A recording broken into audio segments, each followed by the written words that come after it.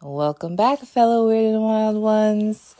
This is episode 2 of season 4, and you will notice that I'm kind of getting more into the swing of things. Each season, at the beginning of each season, I'm a little bit rusty at interviewing folks, and it's a little bit awkward. But then as I get into the swing of things and more comfortable, there's a lot more ease and flow in the conversation. And maybe y'all can't see that, but I definitely can and hear that. I still love each episode, but I definitely notice the difference as the seasons progress. Another thing that's different in this episode is that I didn't read people's their bios, because it took so long with so many people in the space. And I was like, I want to save our time for deep and juicy conversation. So that shifted this episode. It was so good to have these folks back on. Everyone in the space had been on the podcast before. And each of these people are doing amazing and beautiful work. And I'm deeply inspired by them. So at the end of this episode, I really want you to look these folks up, follow them. They're doing workshops and writing books and protecting our waterways. So please follow these folks. And I hope you enjoyed the episode. All right. Welcome everyone to season 4 of the Sunseed Community Podcast. I cannot believe it. It's season 4. And I'm so excited that I get to spend the second episode of season 4 with all of you. Each of you has been on the podcast before, so thank you for coming back. Dahlia, Kiam, Big Wind, and Julia.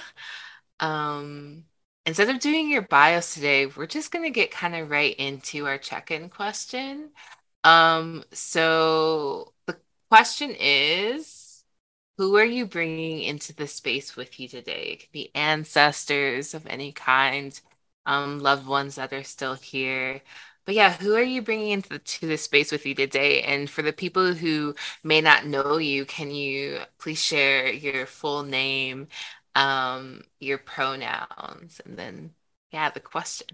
And it can be popcorn style. Actually, I'm gonna pick. I'm gonna do Dahlia first. I didn't want to be the first one to go. Um, so my name is Dahlia Kinsey. I don't use any pronouns at all, so name only. I am bringing with me today ancestors known and unknown, chosen family, since sometimes in this life, a lot of my blood relatives are not people I would take with me anywhere. So I'm assuming in the people that have passed on, that is a thing as well. So whatever benevolent spirit that wants to claim me and look out for me, they're here too. Um, as far as my background, anybody who remembers our episode together, we are cult fam, Goddess and I. So I am a cult Oh, fam, survivor. unite.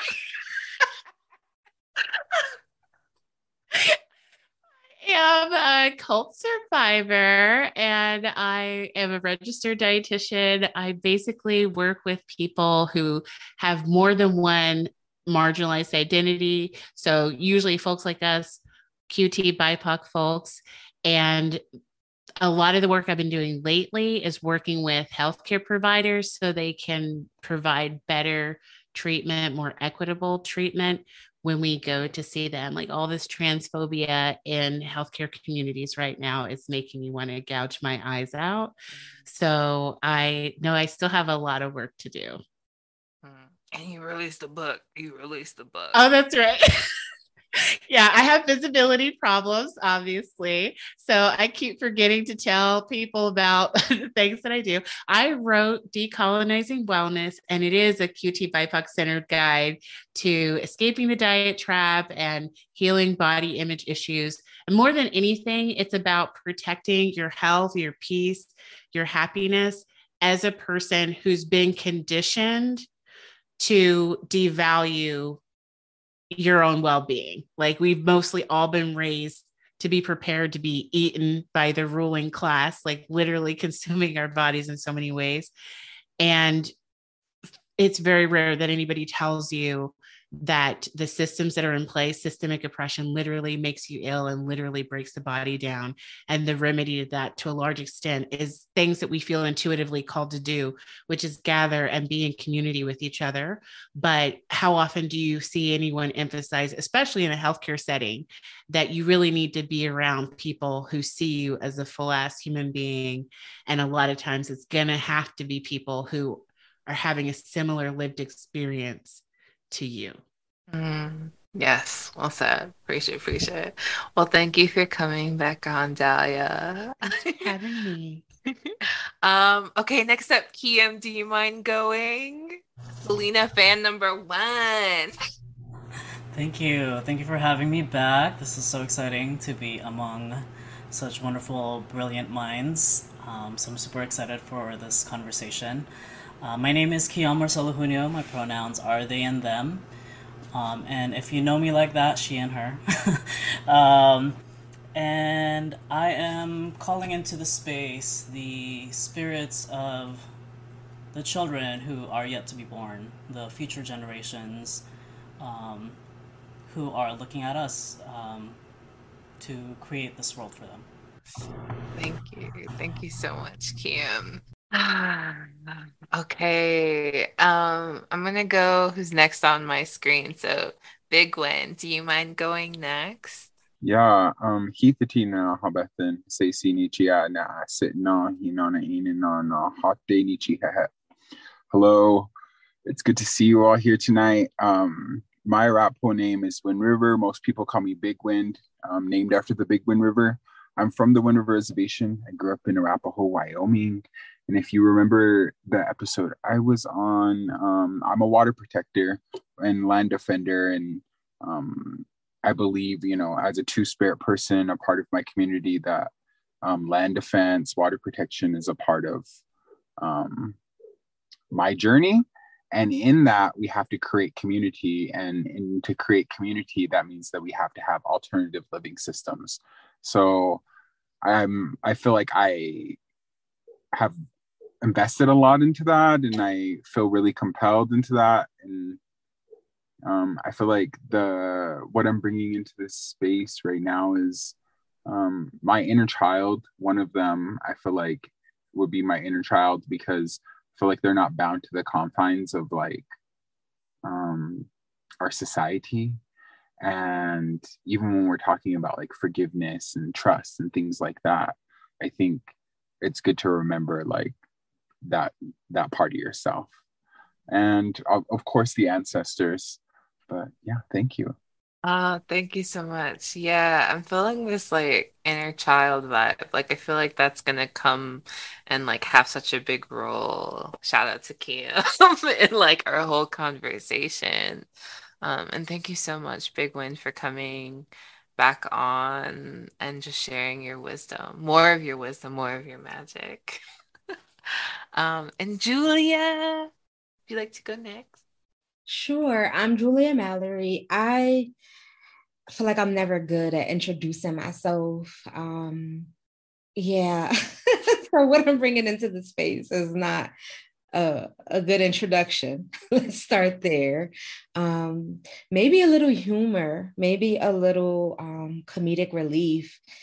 I feel like my people are always like with me, no matter the space that I enter. And so I'm open to also being surprised. I don't know who is going to come through and join us in this space. So I feel like I'm trying to bring my best self and bring some energy after a relatively long but rewarding day. So yeah, I'm happy to be here.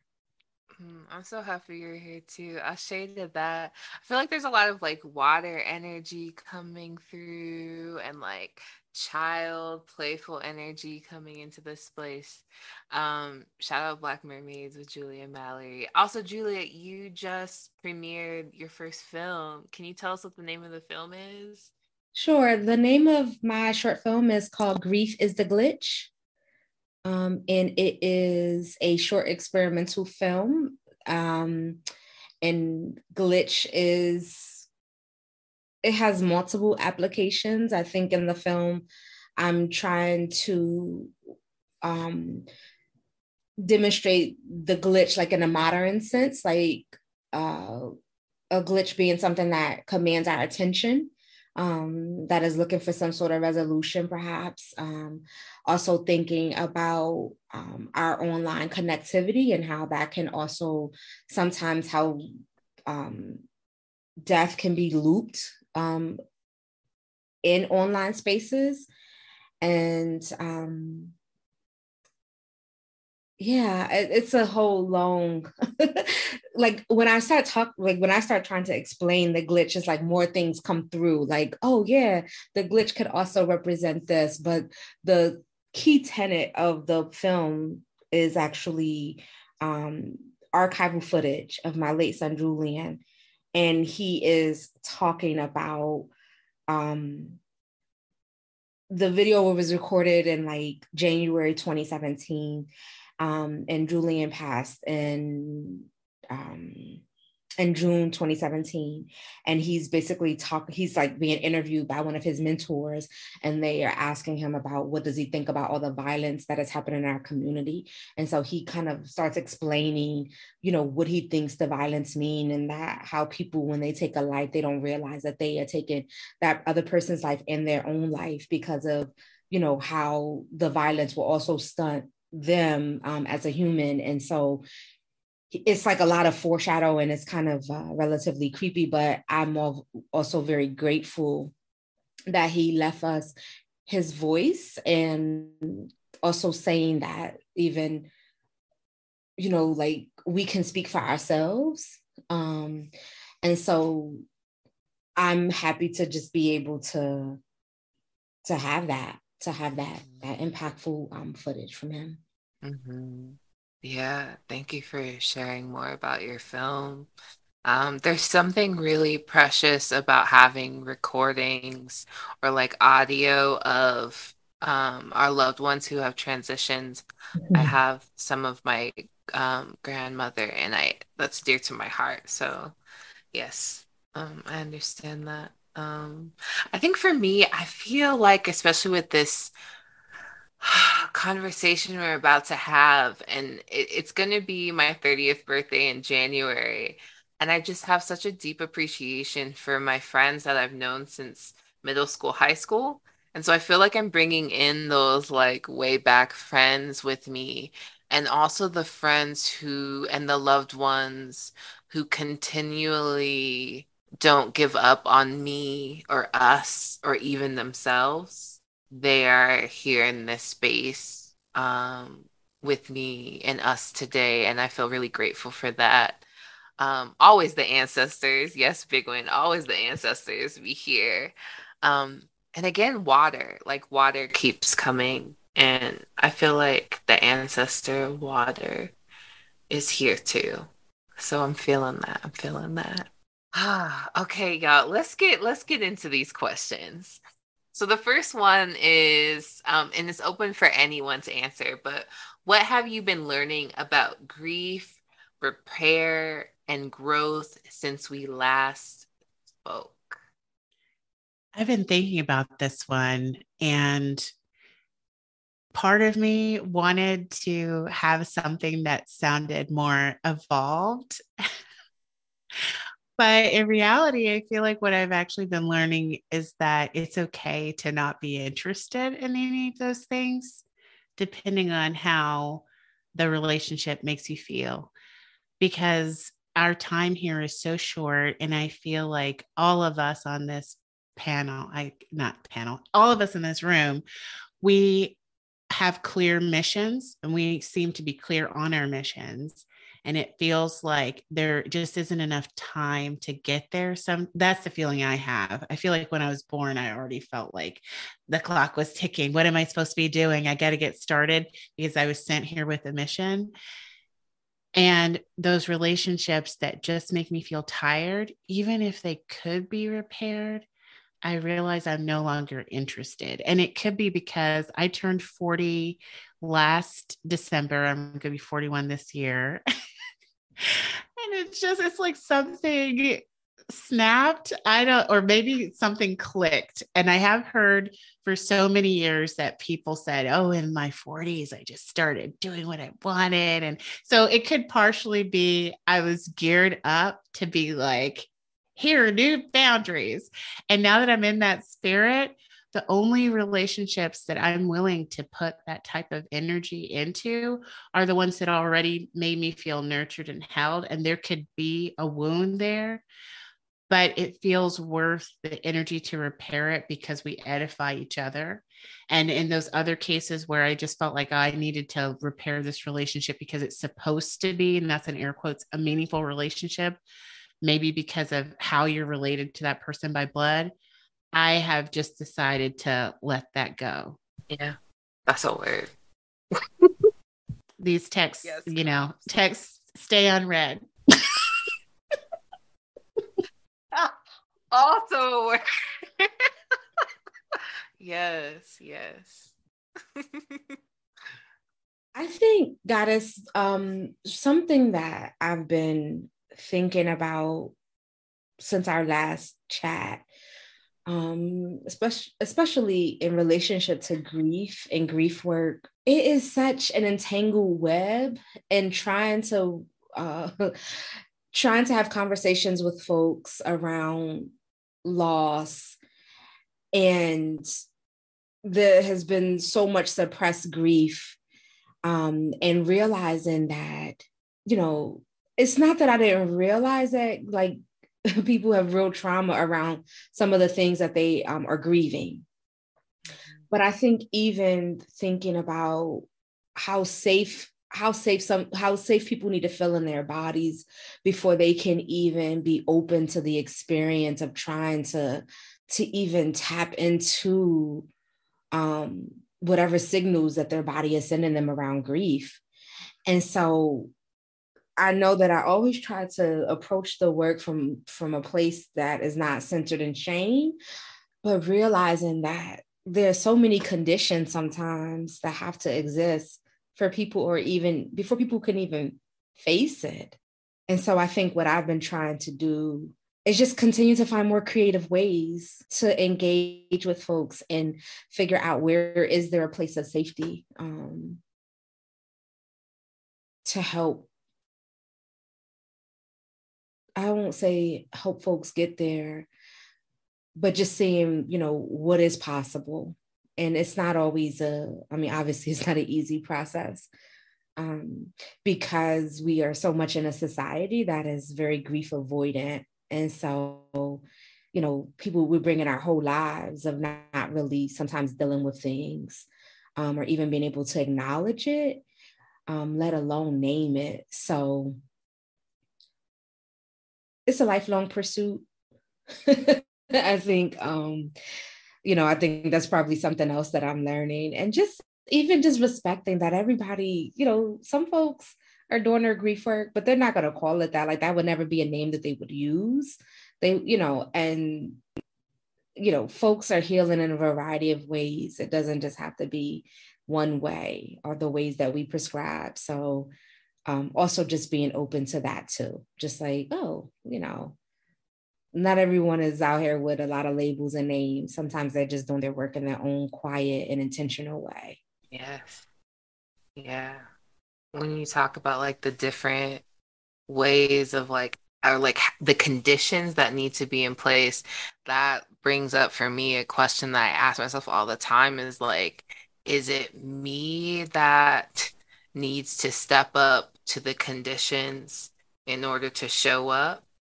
Or are the conditions not yet ready for me to fully blossom and be vulnerable. And I ask myself that all the time. And a lot of the time I don't have an answer. I still don't know. So yeah, I feel you there so much. I think that question around vulnerability is so interesting because I think I would say that's been a sticking point for me over the last several months, this idea around vulnerability and how it has become kind of this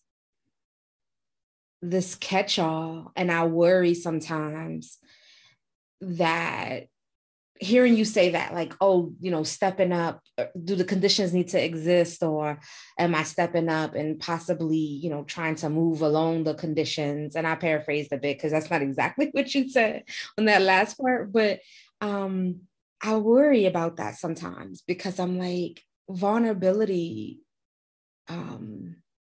wanting people to be able to be like, yes, there are certain conditions, there's certain boundaries I need in order for me to be vulnerable. Right? Like you can't just be out here in unsafe settings with people that you don't trust, people that you have not been able to determine, what their intentions are for you, and just being vulnerable. Like that does not keep us safe. I'm sorry, I'm not advocating for that. I'm not encouraging just kind of this blanket vulnerability. I don't particularly feel like just being vulnerable, no matter the situation or conditions. I don't think that is wisdom. So that's something that I'm always trying to find the right words to be able to express that and to also, yeah. Mm-hmm. Yeah. I think about how the old folks used to say, you can't just let anybody in your business and you can't just let anybody into your space energetically. And when I was younger, I didn't think that made any sense. But I had a lot more emotional energy back then. And now I understand what they were saying. And I think of the times where I tried to rush intimacy, maybe as a teen or somebody in my early 20s, by oversharing or trauma dumping. And there's some things that can't be rushed. And relationships, sometimes you do meet somebody and you immediately feel safe with them, but it still takes time to really establish a profound connection and a reciprocal relationship. And I think there's so many things about community that I was never explicitly taught, that it's taken me a long time to get, that it just takes time for you to really develop a relationship with anyone, whether it's romantic, whether it's platonic. And I think in America in particular, because we are so individualistic, the concept of what are the rules for healthy community, a lot of us didn't get that information, especially if we didn't get to spend a lot of time with, people from a similar cultural background as ourselves. In Russia, which is totally not a place I think of as being super ethnic or anything, but they use the word friend so sparingly.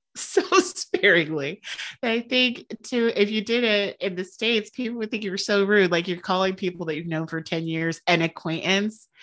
But they're like, no, friendships take time and they take energy, and the energy goes both ways. It just, even that concept to me, when I first came across it, I didn't fully get it, but I'm getting it now. Not everyone deserves your vulnerability. I'm gonna just say this last thing. So Dario, you mentioned, old folks saying, you just can't let everybody in, this sort of thing. But I was just talking about this online with somebody. One of the things that I grew up hearing too is, not to let people play in your head. And, they were referring to your hair, but then I was saying those words a couple months ago and it just I heard it differently. Like, oh, you got to protect your head space too. Right. So you can't be letting people play in your head, and I think that again, just those healthy boundaries and the different wisdom that we get around that. It may not sound exactly how we might phrase it kind of in the modern sense, but I think about, yeah, like you just can't do it. And I think about the trick to, like, the other part that bothers me about some of it is also this wanting people to kind of be vulnerable sometimes functions as a form of surveillance to me. So just yeah, I'm gonna let that one go for That's now. where you're dropping the mic. I'm gonna just let that one go because yeah, I want to make space for other folks in the conversation. Yeah.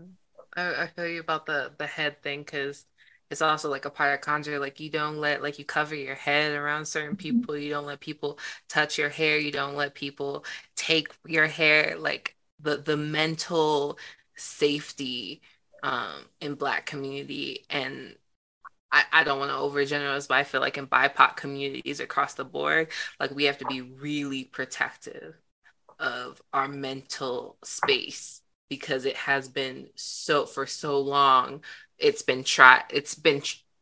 tried to colonize that. What they say, we got I got a peace of mind. Right, exactly. Kian, big wins. Do you want to say anything to all this? What is your takes? Thank you.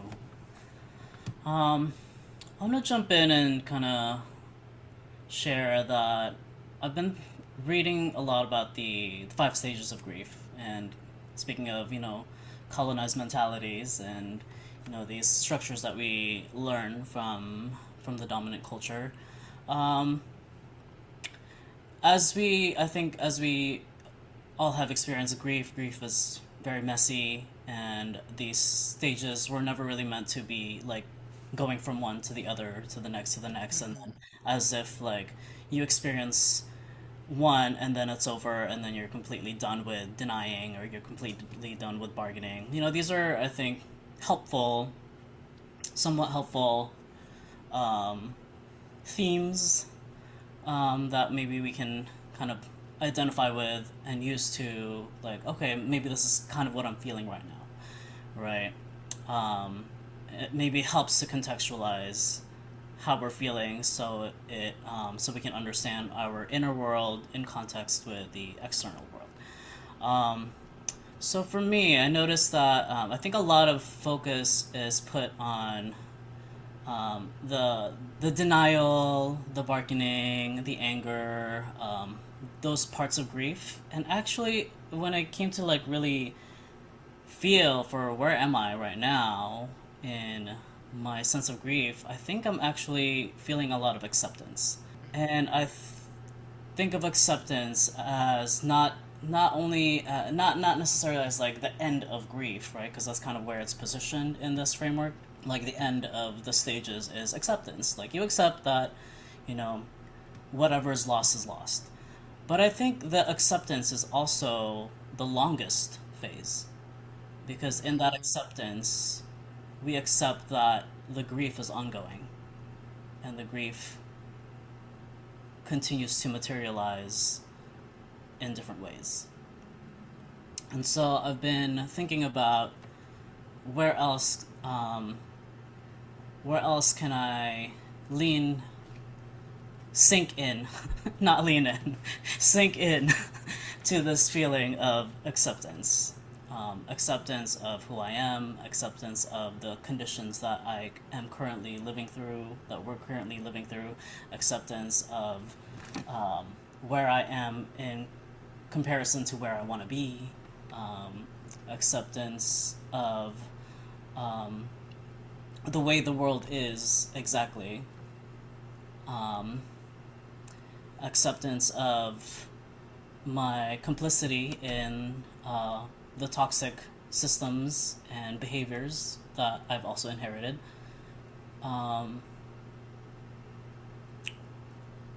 And just seeing what could happen from this space of acceptance. So that's where I'm at. That acceptance piece I think is so big for me and like something I struggle with because I think I can accept the things that have happened in the past, but where I still struggle is like how do I find acceptance of like, okay, I know what happened to me in the past. I know what I no longer want to allow, but like how do I continually accept where my loved ones that I still associate with are at now and how they may or may not be able to show up for me in the ways that I need and accept that like I might need more than one particular person can give, or I might not be able to give as much as one particular person. Like that, the present acceptance is hard for me, I think. And I think you spoke to that a little bit, and that's definitely something I still struggle with. So thank you for bringing that into the conversation.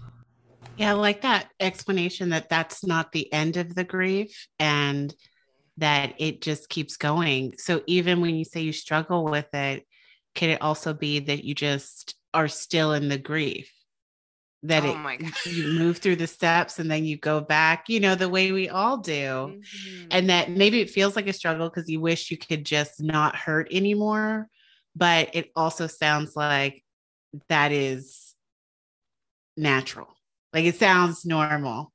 Mhm. It's not fun, but it sounds like that is Hard. that's how grief works for a lot of us. I think it's also acceptance of, what you're capable and of receiving or giving in any moment. Mhm. Maybe accepting that I need to put up my boundaries right now. Accepting that this person is where they are in their journey, and accepting that maybe we don't see eye to eye at this moment. Um, yeah, that's kind of where I go with that. Mhm. Yeah. Yeah, and I think, it's really important. I really like what you all are touching on, and I think it's important to recognize like what we're all saying is like grief is a cycle, and I think oftentimes we think of things linearly, and we're like, with time and space, like these things are going to get better. But a lot of these emotions can be like reoccurring. And, 3 months down the road, you're feeling the same emotion that you felt 3 years ago. And you're like, how am I feeling this in my body? Why is it feeling like this? And I think it's hard for us in real time to like acknowledge and be grateful for like negative feelings. I feel like that's something I've learned recently is like gratitude for this continuum of wellness where it's like for things to be good, for you to feel good, there's going to need some bad. And we never, like when we're praying or when we're meditating, we're always grateful for the good things that are coming to us, but we're never grateful for like all these red flags, right? We're never grateful for like all of these things that are hurting us. And I think it is something to say like, you know what, thank you, creator, for putting me on this path that I personally think I can't get through, but you think that I'm strong enough to get through. Mm. Thank you for putting these obstacles in my way. I mean, we don't do that enough. And I think when you turn it on its head, it's very, very different. And maybe that's like a mindset that we need to be getting into. Mm. Yes. Yeah, that gratitude for the hard parts and the sticky parts um is so hard. And I also find that it's one thing like I share that with like people that like I facilitate and hold space for, but it's a whole nother thing to actually practice it. Because in the moment I can like I feel like in a ritual I can be like, "Oh, thank you so much for like putting this obstacle before me." But like on the day to day, there is still so much shame around still being caught up in the rumination of the pain, and not being able in this moment, even with all my tools, all my years of work, not being able to move through it. Because, like you said, that it is very natural. And like it's a cycle, like you said, Big When, like we can't it just doesn't poof magically go away. Like all the cons in the world cannot take away the pain that is just naturally a part of the human experience. Yeah. That's such a tough thing for me to accept. I would love to know, Big Win, was there something that helped you get to that point? Or did you start saying thank you before you felt grateful? Or what is the, how do I get Yeah. started?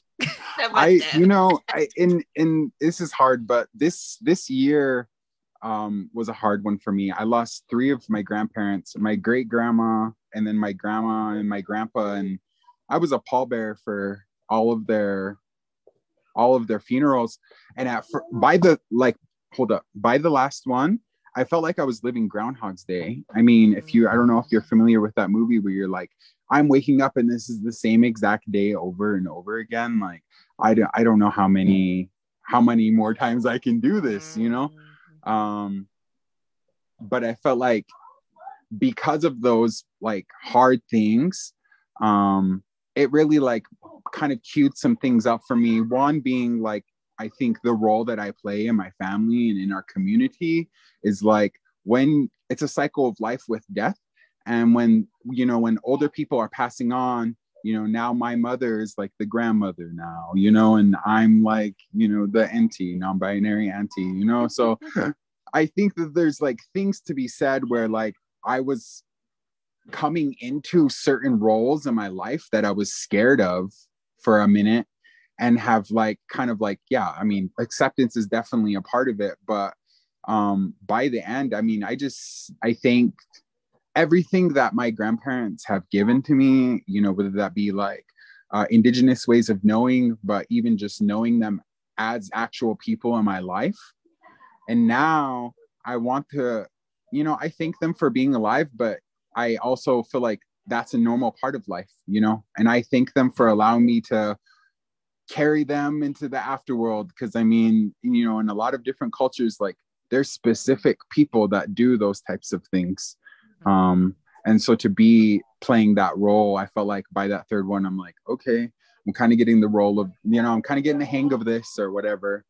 And I think we all have, like you said, Goddess, like it's a human experience. So I think that we all have obstacles like this in our life. And I think that there's different ways that we can express it, or different ways, tools that we use to get through those things. Yeah.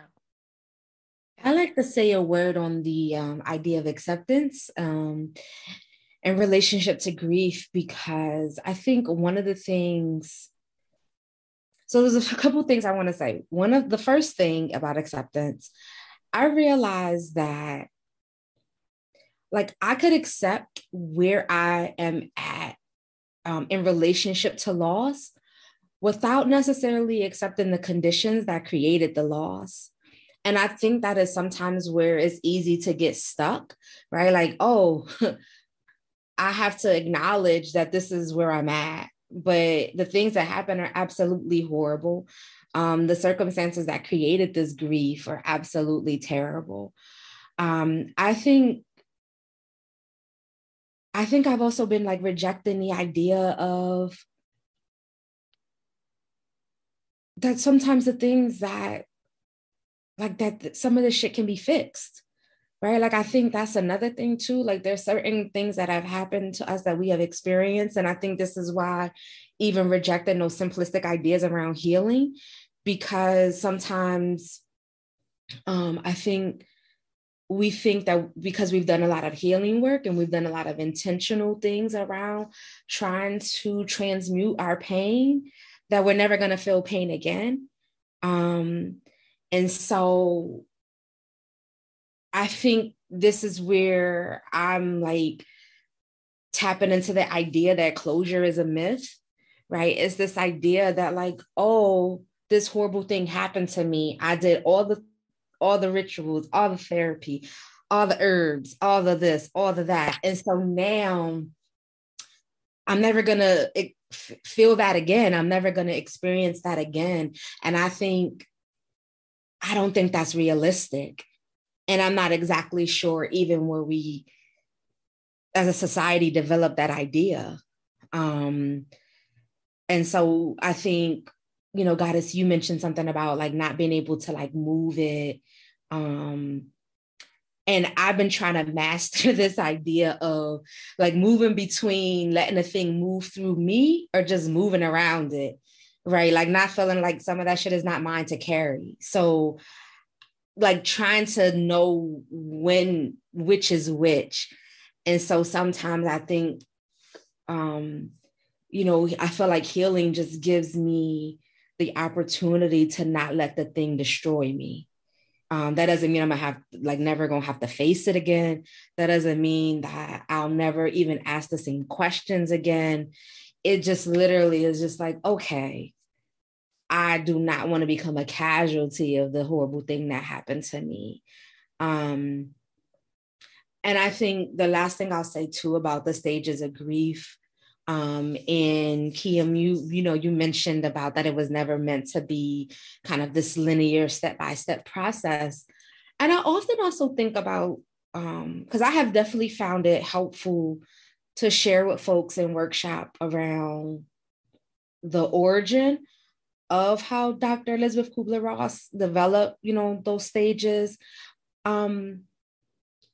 Because that was even holding a lot of folks back. They thought something was wrong with them because they were like, I feel like I'm still stuck in this phase, or why am I going back and forth? So people even just knowing that it's natural in a sense, right? I won't pretend that I'm grateful for I'm not grateful for the bad days, but I am grateful though for the emotional range to be able to recognize that trouble probably not going to last forever. I am grateful to even recognize that I'm not, like, it's not the end, right? It might be something that has happened, but I'm grateful just to be able to say, I believe I can, end up on the other side of it. I don't know when. And I think that is like, even that process sometimes, I talk about like not rushing folks from grief to gratitude, like allowing us to kind of feel that full range so that we can, all get there in our understanding. But, Kubler-Ross, developed those stages initially in her relationship with people who were facing their own end of life mortality. And I do wonder sometimes, would the conversation be a lot different if that wasn't, those weren't her subjects? Or, what's the culture of even the people that, she was in conversation with, as they face end of life mortality. So I do wonder too about, I love that we can continuously have this conversation and continuously say, hey, what is useful here? And even learn new models and, and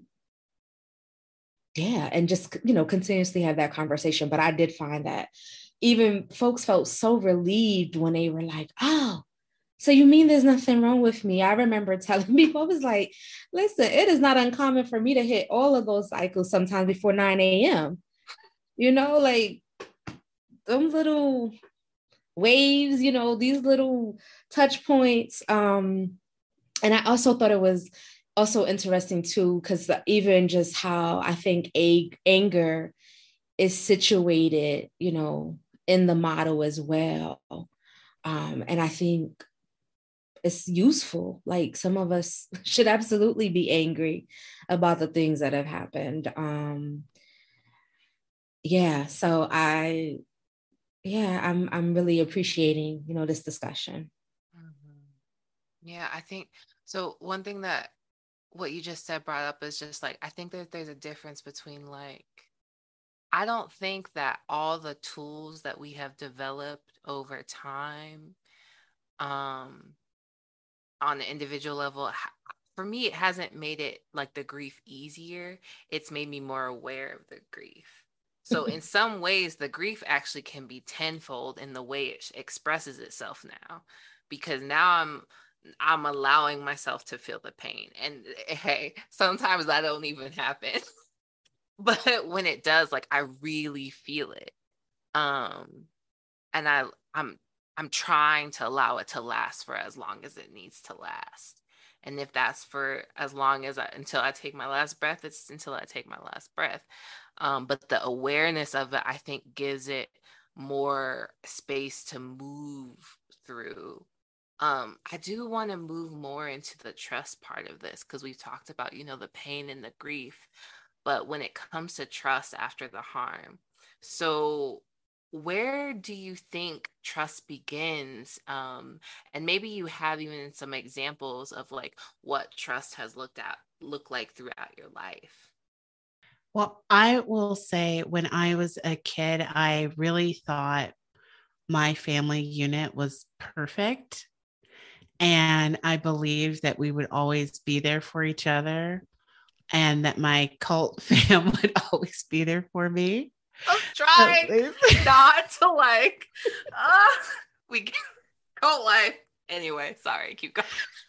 But that trust, that belief, it was just torn asunder when I realized that it was all conditional, that you had to conform to their belief system to be loved and be acceptable.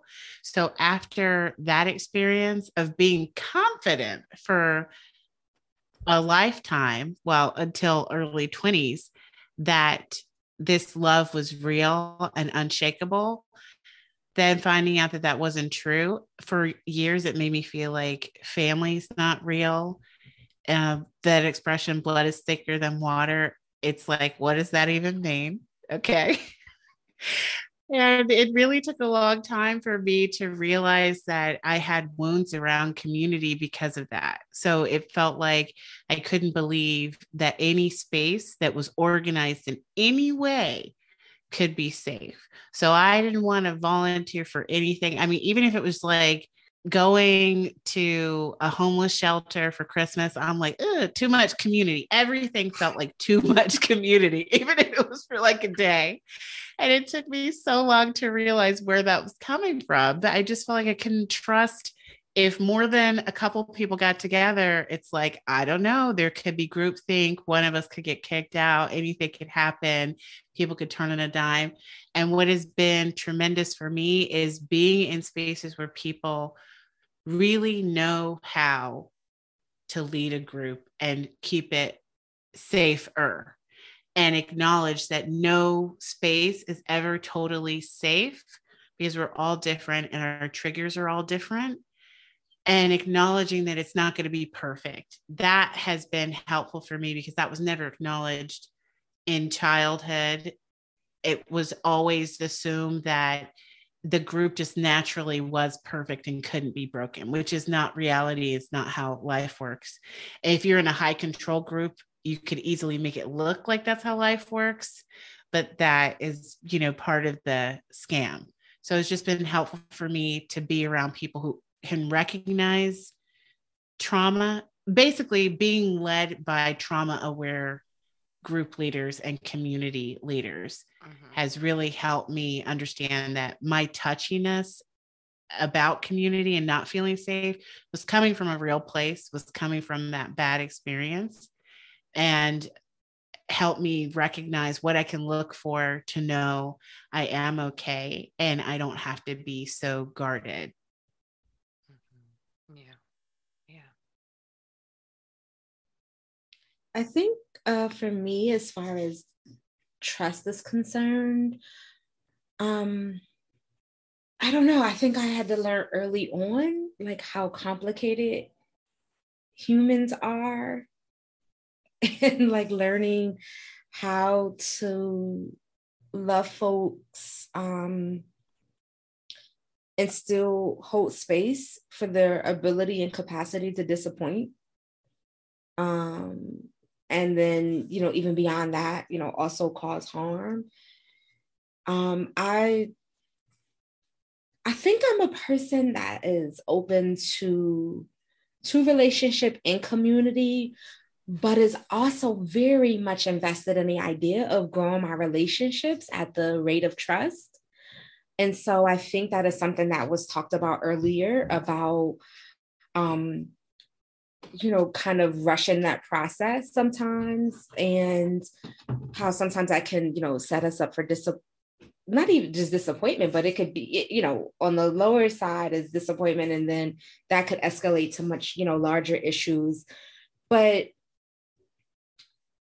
I think for me, trust begins, I don't know, I try to take responsibility for it beginning with me, like me being open to the possibility of reciprocity in an exchange with another human. And then if I'm open to that, again, moving at the rate of trust and not trying to just rush through it, because there's a lot of reasons why we might rush through it. But I try to feel like, and I was in a group recently. I attend sometimes Wednesday night study with Jade T. Perry and the E Cousins, and hey.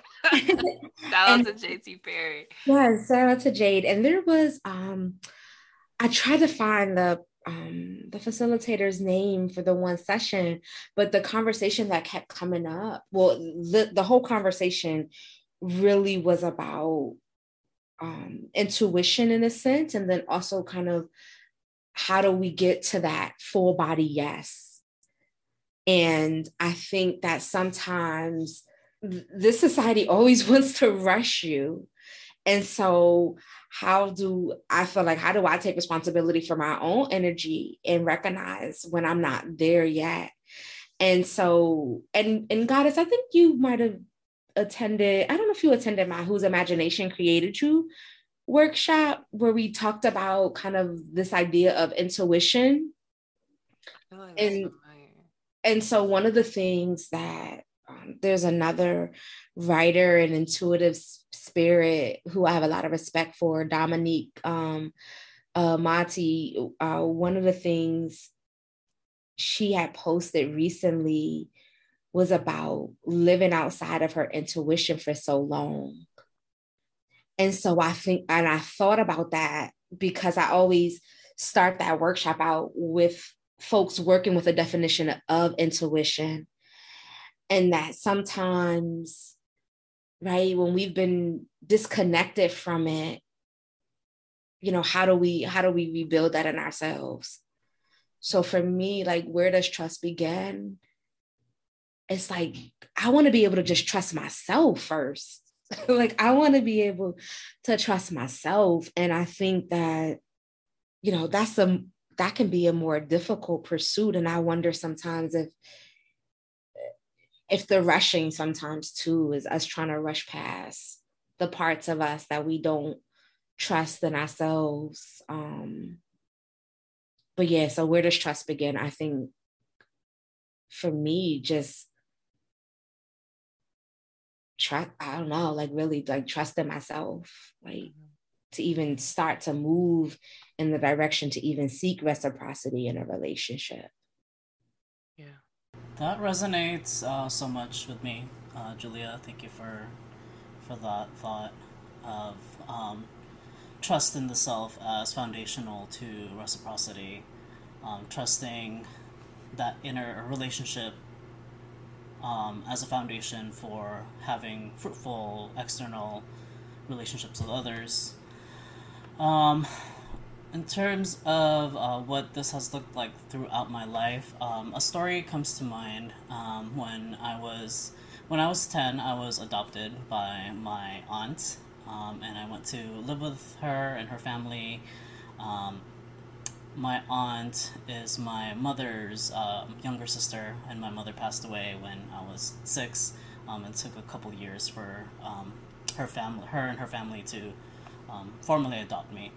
But that first year was absolutely perfect. It was kind of, for me, that fantasy of like, going off to another country and in this new world where this family like loves and cares for me and wants the best for me, and is bringing me from this developing country of the Philippines into a new world where I'll have like all the opportunities available to me, right?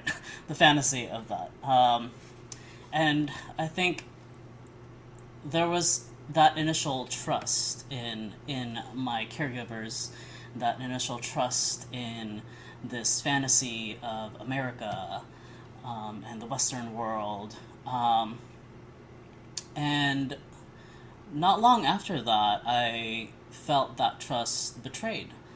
And a specific instance where there was a turning point in my life was maybe I was maybe 11 or 12, and I used to sing all the time. I used to sing while walking down the street, in the shower, anywhere and everywhere, to the doctor's office. After getting my teeth pulled, I'd always be singing. And then one day I was with my mom, my adoptive mom, and it was just her and I think coming home from the dentist actually, and she said, and I was singing in the car, and she was like, "Why do you sing all the time? Stop that." And that moment still stuck with me for so long as this moment when my trust in her was betrayed. Because it was a moment where I realized, wow, this person doesn't see me, doesn't validate me, and doesn't actually want the best for me. And I think that moment um, really defined our relationship to where it is now, where I think I think I've it's been a lifelong journey to unpack that and to repair and to grow from this relationship. Um, and kind of going back to what we were talking about when I was a guest last previously, um, when I was talking about how when we are children, we feel certain things based on what we experience, and then we create a story, we create laws about how to behave, and we create narratives about ourselves and about other people. Now that I'm older, now that I'm an adult, just like my mom is, just like my mom was, I see how much she is a product of her own upbringing, how she is a product of her own traumas that she inherited and that she experienced. And I see her more now, more and more now, as also just another adult. Um, and it complicates that feeling, that narrative that I had painted about her of, oh, I can't trust her. Oh, she's not looking out for me. You know what? Looking at it now that it's more clear to me, she might have just been tired. She was working 8, 9, 10 hours a day, taking care of 3 children. My dad was often out at sea, and maybe that was just a bad day for her. And I had created this whole relationship, not just on my own. Obviously, there's also other evidence to support the things that I feel. But more and more now, I'm coming to a place of acceptance of who she is, and and where and how our boundaries look now. That feels so, because like for me, trust feels like this thing that isn't, it continues to morph. And I think as you get older and you experience more relationships, you realize how not black and white it is, and how trust is like an action that has more potency over time. Like trust builds over time. Trust is something that you have even when sometimes someone or you is not being trustworthy. There can still be trust in the relationship. And so and part of that, Kim, like what you're speaking to around like understanding or being able to zoom out and look at the whole picture, feels very much a part of trust. And even though that might be a part of trust, it still doesn't like justify how people have treated you or things like that. It just gives reasons for it. But I think that's so much a part of trust. So much. Yeah, I think we can all say that we've trusted somebody that we shouldn't have. And that's like a kind of remembering the first time, I feel like feeling that I trusted somebody that I shouldn't have, and like those kind of feelings of like, well, I'm going to have to put all these guards up. Like there's going to be a moat, and like my castle is going to be, and this wall is going to be as big as the wall between Mexico and the US. And as you get old, I mean, I feel like as I've gotten older, and I'm glad, Julia, that you brought reciprocity into the conversation, because that's fundamental to relationships, and knowing when to trust somebody is, do they trust you? And is there that shared trust between each other? Because if we're not even there yet and we're not trusting each other, then we're not building like a solid foundation for our relationship, whether that be platonic or not. I think that's like really important. I think for me growing up, like, I feel like I think there are things that are dysfunctional about every person's probably family unit, where you're like, this is normalized to me. And then you grow up and you're like, okay, this is dysfunctional. I think a lot of people have like a negative connotation to the word dysfunctional. It makes them feel ugly, but what it means is it doesn't work. So we're doing things that don't work.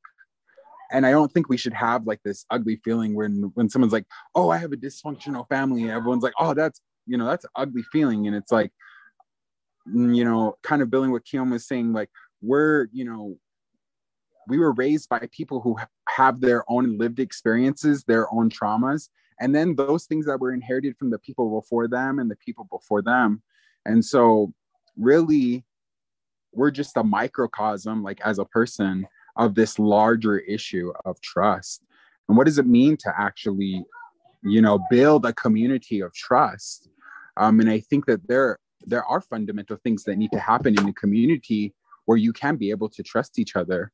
I mean, I think we've lost some of those components from our communities.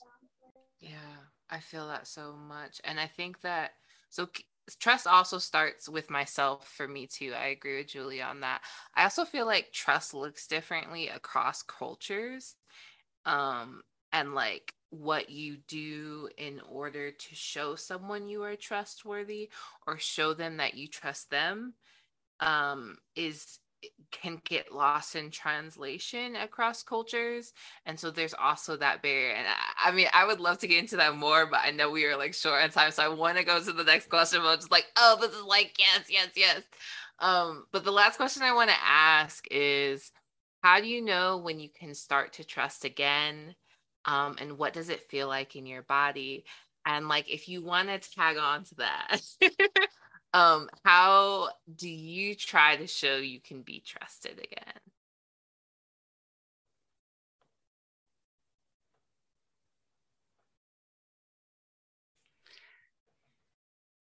Can you ask that one more time? I thought I had it. Oh, you just posted it. Okay. So like I tried to like cram 3 different questions into one question, trying to be slick, and it's not work. How do you know when you can start to trust again? What does it feel like in your body? And then if you want to add on, how do you try to show you can be trusted again or at all? I think, well, I know that I'm ready when I no longer feel completely overwhelmed at the thought of it. So I guess this is kind of obvious and extreme. If I feel like I'm going to have an anxiety attack or a panic attack at the thought of trying to be around someone or trying to be in a particular situation, I know it's not time. And once I can at least go into it neutral, if I'm going in already activated with my nervous system feeling out of whack, I know I don't have the capacity to handle it. And so it does go back to being able to trust yourself. If I feel like I can't trust that if things go wrong, I can manage it, I can handle it, then I can't go into the situation. And I show that I can be trusted just by patience and respecting other people's boundaries. If somebody says they're not ready to repair a relationship or forgive, then I leave it alone and just continually make an effort to respect the other person's autonomy. If somebody doesn't want to be your friend anymore, if somebody doesn't want to be your family anymore, that's their right. And it's also your right to feel however you feel about that. But, we can't impose our will on other people.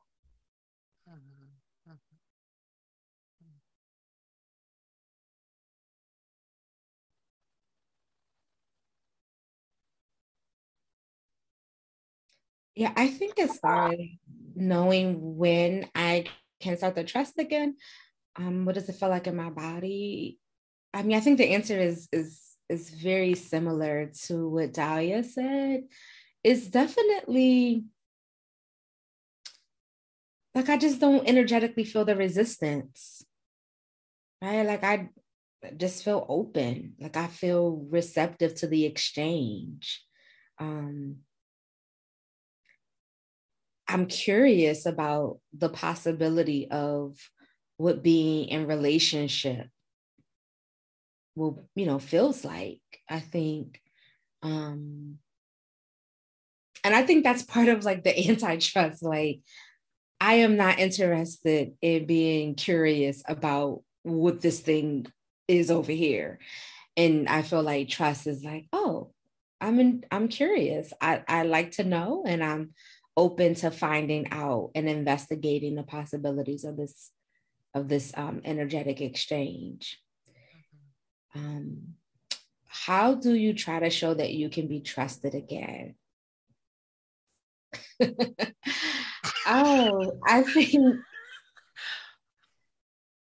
it's so, it really comes down to trying to be, like they say, impeccable, not just with your word, but in your deeds as well. And if any of us have ever, been in that place, how sometimes it can be so difficult to try and shift that thing that that maybe used to be so easily given. And so now to be put in a place to try to earn back what used to be so maybe freely given to you it's like the worst feeling in the world. So I think like in trying to show like you could be, for me, how can I be trusted again? I think there's a certain humility that comes with that, and a certain humility and a certain consistency.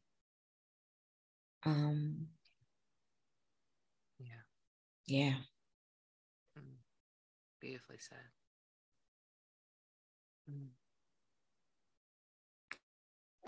Yeah, I think it's important, like what they say, like trust your gut. And that comes, I think that's a part of intuition. I think like the actual like things that are going on in our belly or whatever, those are like signals that are like whatever, yes or no. Should I do this? Should I trust this person or should I not? And I think that there's like experiences, there has to be able to like be experiences where you can build on that trust, or where someone can like try to gain or like re-earn something that was taken. And I feel like, being on the other side of the coin, when you're talking about how can you show to be trusted again, I think for me, it's about having these bonding experiences where I can show somebody that I've changed, or show somebody that I was in the wrong and apologize in a situation, but not only, just saying the words, but proving it in providing whatever is needed. If somebody's like, can you be here at this time? The small, like menial things to like, I really trusted you, that you would show up for me in this moment and you didn't. What does that mean to give it to gain those things back. And I think that has to do with, you know, our repair work that we're doing both internally and with our friends. It's like, I know that there's times where I've wronged people, and I don't want that to be like, and we've had to end relationships. I don't want that for my future. And I have learned from, you know, certain relationships where I think people played archetypes in my lives, and maybe I was the villain in their eyes, and maybe they were the villain in my eyes. But at the end of the day, maybe we needed to come into each other's lives so that we could learn that lesson. Sometimes when we win, or when things are all beautiful and gray, we don't learn those lessons that we're supposed to learn in life. And I think oftentimes the greatest lessons in life comes with the greatest hardships, the hard relationships, you know, the things that we went through that we didn't think we could get through. Yes. I think what challenging relationships often hopefully inspire us to do is to redefine our boundaries. And I think that for me is a signal that trust can be rebuilt when when I'm able to state what my new boundaries are with someone else, or on the other side to have a conversation where I can ask what their boundaries are. In preparation to this, you actually had another question that I wanted to re-inject back into the conversation, because I think it's really relevant to this conversation, and it's the question of, how does worthiness play into building trust? In thinking of boundaries, what I've been working on for myself and with clients is seeing boundaries not as an either or, right? This question of like, are you worthy of my trust, or are you not worthy of my trust? And I'm moving away from this dualistic perspective, because I think worthiness is something that we may have inherited from a patriarchal, capitalist, imperial, racist culture. And rather than looking at worthiness, I want to invite this idea of, someone else mentioned this, capacity. And capacity can change at any moment based on our inner resources. So maybe in this moment I am capable of having an open relationship, or open exchange of energy. And maybe another time when I have a different amount of resources available, maybe I have less capacity to engage in this relationship. And I think just being open to how those boundaries fluctuate based on how we're feeling at any given time, I feel is a much more humane way to look at trust building. Yeah, there's a lot less like judgment there, and there's like, I don't know, more ebb and flow to it. And I think that this is a good segue to go into like, this is such a beautiful conversation, and I cannot express enough how grateful I am that y'all agreed to come on, and how magical this conversation has been. But I really would love for this conversation to continue. I know that people are going to want to know what y'all are up to. So please, like, let's start with actually Kim, because you mentioned your client. So what have you been doing lately? What offerings do you currently have, and how can we get in touch with you? Awesome. Thank you for the invitation to share. So I have several online courses available. One is on the 5 elements and goal setting, and how they relate to goal setting. So creating like this framework of setting goals and essentially planning your days based on the 5 elements. I also have another course on shadow integration. I think last time we spoke, it was going to be a workbook. It ended up becoming a full online course. Hey. Yes, and another course also on healing imposter syndrome through mindfulness. Along with those, I also am open to developing coaching relationships with people. I usually begin with a 4 session package called I call it like a coaching starter pack. And so in these 4 sessions, we get to know each other, um, and we just kind of like it's kind of like a dating kind of experience. And then based on how that experience goes, you're welcome to sign up for a longer commitment, a longer relationship of coaching. So yeah, I keep it very simple in that format now. Yeah, and Ah, sending that invitation out there. that's dope. I'm really curious about this like elemental planning thing. Like I'm interested. Okay, let's go next to Dahlia. You're next on my screen. Yeah, what's going on with you? How can we reach you? So the best place to keep in touch with me is on Substack, which is basically an online newsletter service, and that's dahliakinsey.substack.com. So if you sign up there, you can get the first chapter of Decolonizing Wellness, so you can see whether or not it's something you want to dig into. It will And be. also, thank you. There's a little quick guide to getting over some of the barriers to intuitive eating. So a lot of advice out there about intuitive eating is so white centered that I just don't think it feels accessible to a lot of people. So one of the guides that I have out there that you get automatically when you get on the newsletter is centered on that. Because like we've talked about in this conversation, trusting yourself is so foundational to being able to have relationships with other people. And one of the simple ways in which we totally undermine our intuition every single day is when we sit down to eat and we look outside of ourselves to decide what to eat and how much to eat and when to, call it quits. So I really love using body led eating as an entry point to magnifying your connection or amplifying your connection to your intuition and what your body is telling you.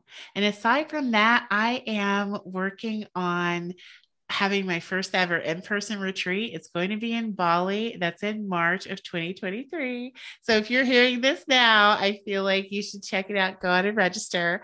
I think it's going to be so much fun. And it's going to be, of course, queer and POC centered. But if you have a partner who's not either of those things, they can come too, as long as we've screened them for safety. But it's gonna be a Yeah, good don't be time. reckless. Don't be inviting people to the cookout that should not be at the cookout. They don't have no flavor. They ain't got no. Don't invite them. I love that. Don't be reckless. Oh, congratulations, Dahlia. Okay, so Big Win, what's going on with you? Yeah, I just want to thank you, Goddess, for inviting me onto this episode. And for me, I'm easily reachable by Instagram at Big Win River. And I post a weekly playlist that's like a different genre every week. So if you're like, needing to feel some type of way, usually you can look through them. I think I'm on like week 35 right now. And so to do to 52 this year, I think is probably the most consistent thing I've done in a minute. Also, if you're interested, I have music. I have a mixtape out on Bandcamp. It's Big Win Landback mixtape. And then I have 2 singles out currently right now on all streaming platforms. And there is an album coming at the end of this year. So stay tuned. Yeah, congratulations. I can't wait for that album to drop. And I've listened to your playlist, and there's a lot of artists on there I did not know about. So if you're looking to get some new artists, check out Big Win's playlist. They are absolutely dope. Julian Mallory, rounding us off. What's going on with you? How can we get a hold of you? I'm also very accessible on social media, the Julia Mallory on Instagram and Twitter. I always have a lot of creative irons in the fire.